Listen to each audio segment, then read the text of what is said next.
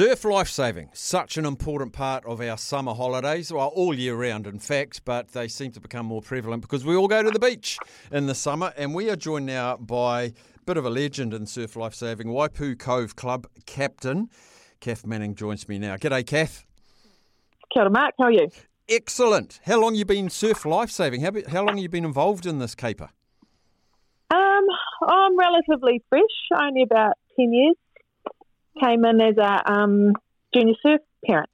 Started coaching the kids and thought this was a bit of fun, so stuck around. People that live coastally, the kids seem to be able to gravitate towards that because it's such a cool thing for teenagers to do, and it's part of their community. Do you have recruitment issues, I guess you could say? At Waipu Cove, we're pretty strong. We've got a really beautiful community that gets behind us, and the whole primary school seems to sign up every summer, and we have a lot of holiday visitors and campers that have a go as well. So we're pretty lucky. We've got good numbers, but we're always looking for more volunteers and people to get involved. As you say, it's an awesome activity for teenagers, and they really get a lot from it. Yeah, I like the social aspect of it, but it's got a serious aspect to it as well. And I see just recently at Waipu Cove you had something called the Rookie Surf Lifeguard Camp. I like the sound of it. Can you tell us what went on? Yeah, so the Rookie program is designed to kind of be a bridge between the juniors from age 4 to sort of 12, 13 to when they can qualify as lifeguards at 14. And so we thought, well, why not invite all the Northland clubs to come and join us instead of just we had about 10 of our own rookies. So they're all about 13 years old. So in the end, we had about 42 from all around Northland, far north to Mangawhai. And yeah, we got stuck in. We did some ocean swim training. That's obviously a key part to surf lifesaving. They got to have a go at rescues on the boards and the boats in the just with our tube and fins. We got them on the rocks. Sometimes we have swimmers or people getting into trouble on rocks, so it's good for them to be familiar and comfortable around rocks. And then they got to know each other. We did lots of first aid and CPR training.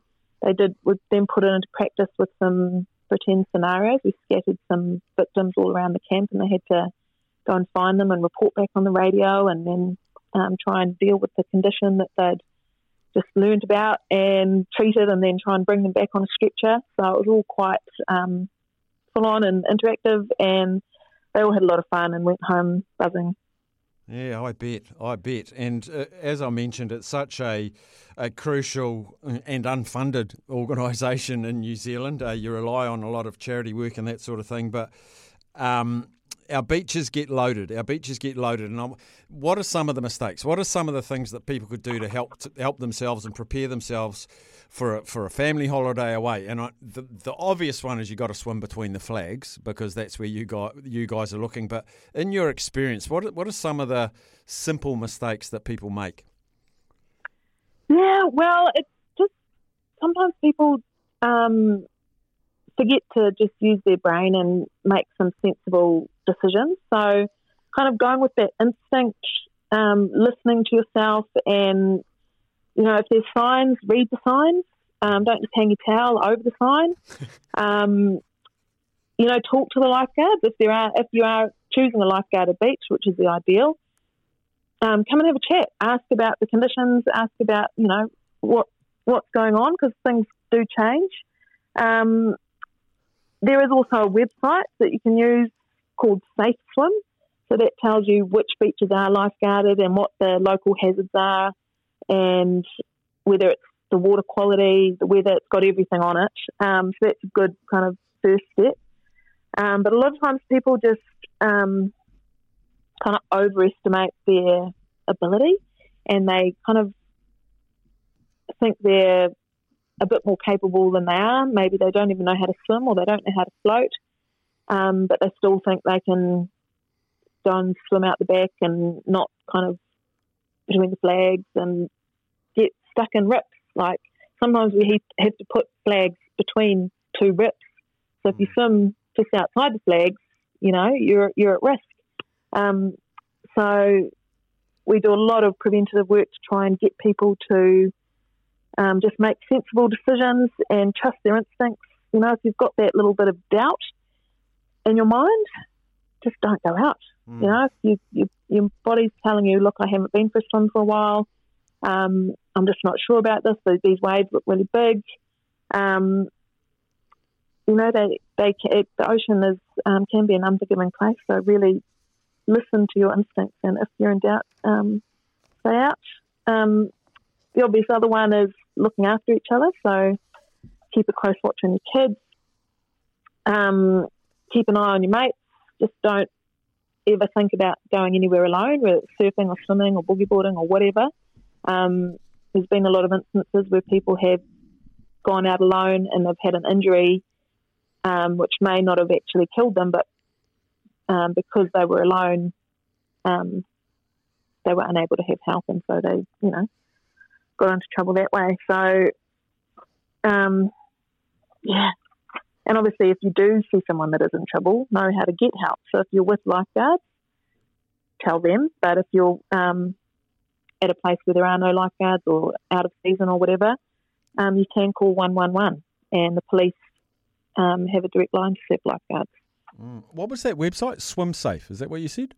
Safe Swim. Safe Swim. Okay, people, I urge you to do that because you've just got that extra layer of protection, which I think is great. And we always say swim between the flags. Is it true that if you do get caught in a rip, let it take you? Yep. The advice these days is to try and follow the 3 R's.